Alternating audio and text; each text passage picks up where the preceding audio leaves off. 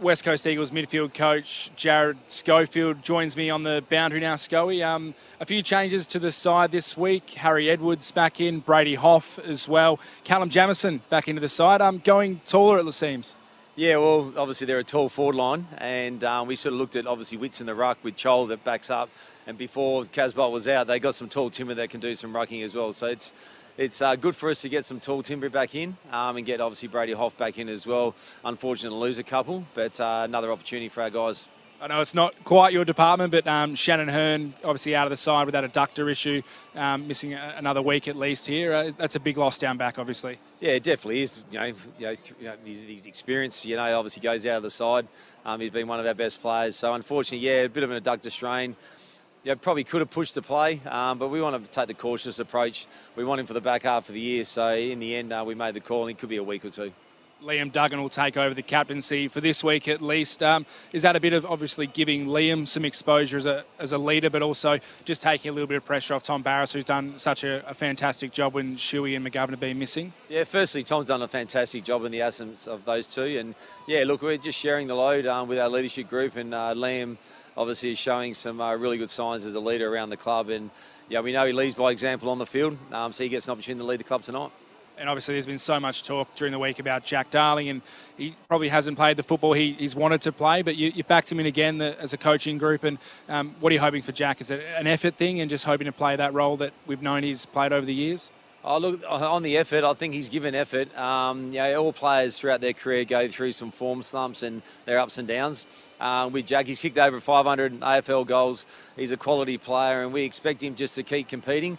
We'd like him to kick more goals, take more marks, as the fans would like to as well. But as long as he's given maximum effort, which he is, and we'll keep giving him supply, I'm sure things will turn very quickly for him. Obviously, Oscar's taken the spotlight this year, had such a great season, but do you feel like, from what you've seen from Jack over the past few months in the pre-season, that although he's down at the moment, big performances can kind of come out of anywhere from him?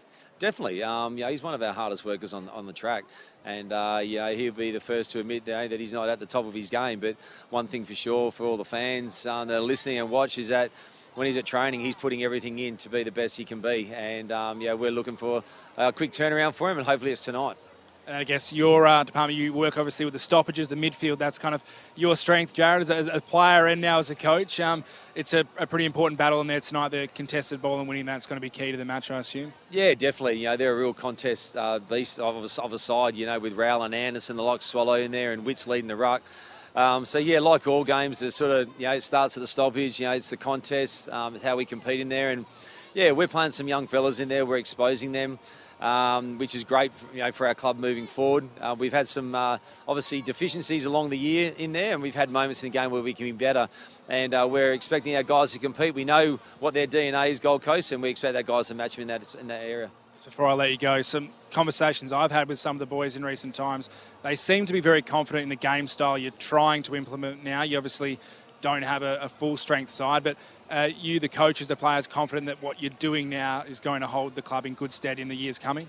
Definitely, and I think anyone that's seen our football this year, and we've played against some very good sides over the last sort of 4 or 5 weeks, we've been able to match them for periods in a game, and it's just those moments within a game that we aren't able to sustain it, and that's a little bit of inexperience, little personnel, and also some system failures as well. But we're excited about what we're doing, and as long as we continue to keep competing and play the way that we want to play, we'll make sure that we keep pushing forward for that win. Jarrad, good luck with the game, and thanks for joining us. Thanks very much.